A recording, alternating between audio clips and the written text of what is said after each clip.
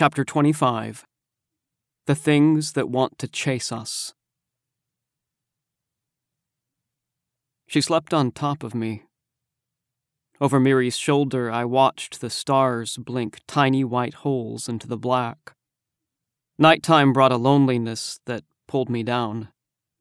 It sank Miri's weight into me and pushed my back past the damp sand.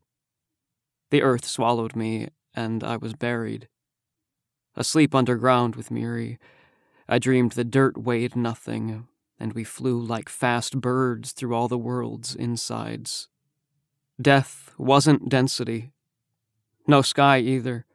It was darker than any poem written of it, blacker than behind closed eyes. Death was weightless, and me and Miri soared through it together. We rushed circles around the ending, twisting infinity to a tangled cord, making a real mess of things, until I blinked back awake. Then the stars did too, and they were eye to eye with me again. Little white tears in the black, such lonely, lonely things. They looked down upon me and Miri, and together we waited for the sun. It came with raindrops, scattered and thick as spitballs, pregnant with water, a single cloud aborted on us in passing, there and then gone, emptied, forgetting to leave a trace. The sky was wide open, going to be another hot one. My mind was waking up, but my body was not following suit. With Miri pressing against me through the night, my nerves were comatose. Not so much as a tingle. Freshly risen themselves, Haruki and Del came to my aid, lifting me from either side. Haruki sat Miri and me back on our buckets and began to massage my limbs. Their revival came thick with pinpricks. "Thank you," I said. "That feels a lot better." "I did this for Sammy every day," he told me. "For the first 2 weeks, before he was able to get up, I would turn him and work on him like this." I moved my fingertips and wiggled my toes, waiting for sensation to swim back in. "How did you know how to make him better?" I asked. "How to get his body to work again after all that time?" I love Haruki's smile. His face was wearing it when he told me, "I've always been good with mechanical things. I have a knack for it." He continued to massage my legs. "And the body's just another machine. Anyhow, Sammy did most of the work. He was a highly motivated patient." Still smiling. The rest of the camp was waking up, scattered about, peeing, brushing teeth, grazing, packing things. Lowering my voice to a volume that hovered just between Haruki and me, I said, "Sammy, why is he being the way he's being to me? Like all of this is my fault." Haruki was walking his fingertips in heavy steps along the muscles of my forearm. It felt really good. He didn't say anything of the dead sister strapped to my chest. Instead, "You know how he is. He doesn't mean it. Just give him some time." I could tell Haruki had much more to say, plenty, but I decided to leave it there. "Sure. Okay." "How's that?" he asked. "Improved?" "Yes, a lot." I shook my arms out and stretched my legs. I felt like I could stand, even walk maybe. "Thank you so much." "Of course. We'll try to start the mornings that way. I have some other ideas, too." He stood and made his way to Sammy, who was currently rummaging through the contents of 2 extremely large coolers I'd somehow neglected to notice. "All right, contestants," Sammy spoke loudly, gathering the camp's attention. "A little early morning trivia." Brief pause. "Guess what poor people do whenever you pay them?" He didn't wait for an answer. Whatever you tell them to. Some grassy gruel stuck in its beard. The goat looked up from grazing and shook its head at Sammy. With just an eighth of herb, a 12-pack, and a tank of gas, I magically transformed 2 of Yolandi's dirty cousins into my personal pack mules. He then reached into the coolers and began tossing out procurements in triplet. 3 large packs, 3 pairs of hiking boots, shorts, shirts, multi-purpose tools, even watches. Nice. All items high quality and obviously expensive. Frickin' sweet! Del was stoked. Oh my god, thank you. Dress torn, sticky and textured with pond sand, Sia was more than happy to get out of it, and did so right there. Del covered his eye, keeping a small gap between 2 fingers. I waited anxiously for Sammy to pass some shorts my way. My poofy dukes had never been less comfortable. They were soggy and filled with dirt, and it appeared I'd peed them last night. Or maybe it was Miri. I don't know. Remy, you're all good over there, right? Sammy was enjoying this. You look amazing. Haruki landed his BF a quick reprimand before bringing me some new shorts himself. I'll help you change in a minute, he promised. The coolers seemed bottomless. The variety of supplies Sammy produced was beyond unnecessary. Bags of Skittles, handheld video games, portable speakers, tanning lotion, the list went on, including flavored blunt wraps and a gallon-sized Ziploc filled with herb. I could smell it from where I sat. Pine musk, purple funk. Very dank. Lastly, he tossed 2 small items, one at me, one to Sia. A journal and pen for me. A compact paint set for her. Then, closing the coolers, You're welcome. There was mention of a 12-pack? Del's 3rd morning with no warrior juice. Do you also have tall pilsners? Possibly a concentrated protein source? Lack of reply affirmed in the negative. Del was out of luck. Still pretty stoked on the Skittles and boots, though.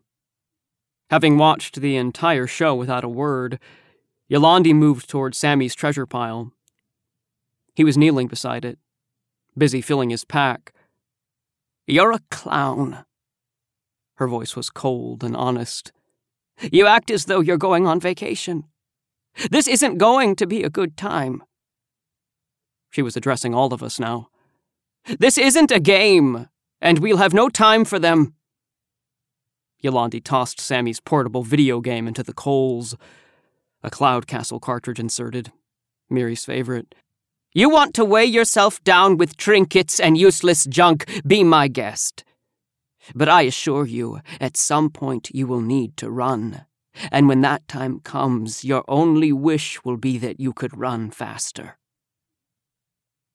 Her piece now said, Yolandi kicked aside everything she deemed excessive, leaving the pile a much smaller thing. A few of her decisions were unacceptable to Sammy, and he quickly reacquired the items.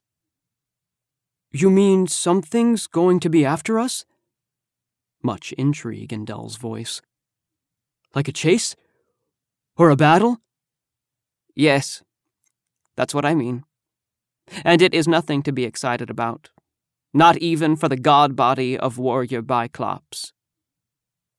Music to Del's ears. As he stood beaming, a number of glances saying a number of different things were silently traded between the rest of our group.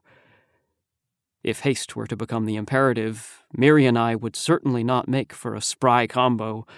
That much was clear. Get changed and get packed. Yolandi was obviously the one in charge. We should already have left. We took the same route Miri and I used to walk together. Yolandi leading, we headed out from Purple Pond in the direction of the statue garden. It wasn't a direct path to the first true rise in the mountain range, making the garden seem an inefficient destination, and one I didn't understand the necessity of. But I didn't mind. I liked the idea of my and Miri's last walk together starting here, somewhere familiar, somewhere we used to enjoy. The poofy goat trotted in stride with Yolandi, its curly rear drooped, dingleberried and discolored, swaying like two wet mops. Del cut into the quiet. "Hey!" he called ahead. "What's your poofy goat's name? Did you give it a name?" Without turning or slowing, "He's not my goat," Yolandi replied. "He's my friend, and he has a name, but I didn't give it to him." "What is it? What's his name?" "Brad." Del smiled. "Brad, Brad," chiming out the poofy goat's name in its own dirty accent. Ass curls kept in sway, Brad turned to Del with a sharp look. He wasn't pleased with the impression. "Sorry," apologized Del. "My bad." Then, smiling a little under his breath, "My bad," he giggled. This tickled Sammy, I could tell. It was very nice to see. No one spoke for quite a while. All of us in our own heads, we continued walking. An anterior Miri and posterior backpack cocooning me in the cargo of 200 additional pounds, I somehow arrived at the statue garden without collapsing. Very impressed with myself. 1 hour, Yolandi informed us. Eat, rest, do what you need to do. We won't be stopping again today. Our party broke off, separating privately to where we felt drawn. Del visited Biclops, and as always, tried to help the warrior god find his missing toe. Haruki and Sia paired and found a spot near the edge of the garden to sit together. Sammy stayed behind. For the first time since we were children, he returned to the statue of his godsake. 2 arms and 2 legs, strong and capable, Sammy sat himself down beside the limbless stone snake, its head broken off, almost completely buried now. He spent the hour there, alone with himself. I have no idea what they talked about. Up the crumbled staircase to the higher plateau, my and Miri's spot, I lowered myself and leaned back, using my pack as a prop. I found all the pieces of this place still there, same as ever.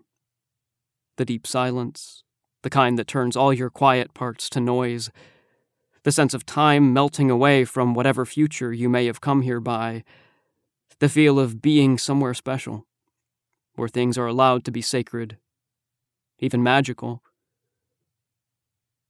Resting there, the memory of what it was to exist in this space with Miri came back sharply. It used to feel like being hung on the edge of thousands of years, of being written with flawless timing into the life of the goddess beside me, the two of us as a tiny story inside eternity, Miri and I, tucked away and hidden like a scribbled poem in the margins. But half the lines were now erased, and there was no longer any poetry here. Just a hot sun and a horizon to head toward. In the distance, the forest's edge cut a dark line between blue sky and bright green. The sight of it had always left me unsettled, and even now, wishing my life to soon become past tense, it seemed a very unattractive place for that wish to be realized. My thoughts traveled back to the times Miri'd asked me to leave with her. "We can go to the forest," she'd say. "To the mountains, all the way to the ocean, anywhere."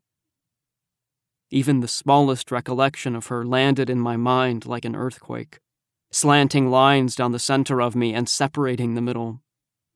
The surface of my heart slid away to the idea of Miri like drifting plates beneath her ocean.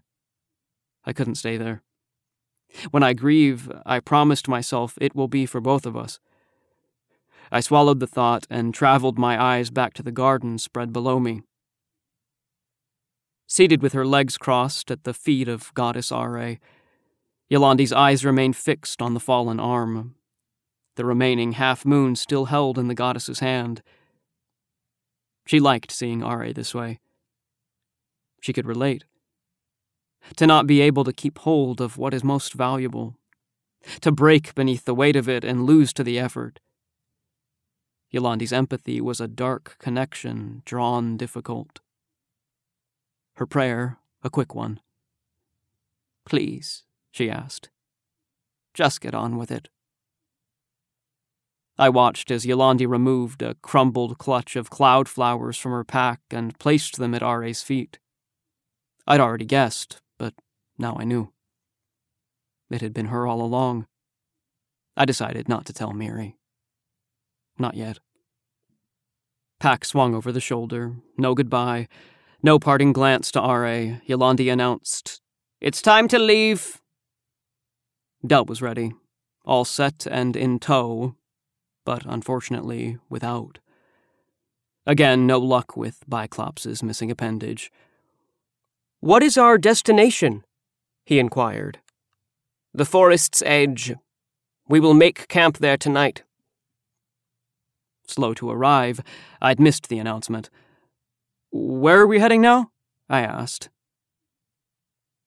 No one answered.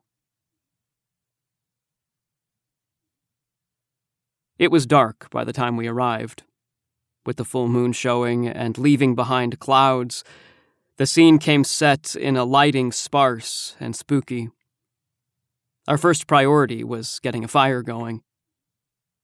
Yolandi asked everyone to gather wood. "We'll need a lot," she said. "The fire must burn until morning. Stay within voice, and do not enter the forest." Del paid no heed. Close, standing at the edge and peering into the tree line, he turned his flashlight on. The beam was swallowed entirely. Not so much as a dent in the shadow. "Del!" snapped Yolandi. He cut the flashlight off. "Step back from there. I mean it. It isn't safe." Del moved away, keeping his eye on the trees. "The things that want to chase us, is that where they live?" Yolandi continued gathering wood as if she hadn't heard the question. But she had. We all had.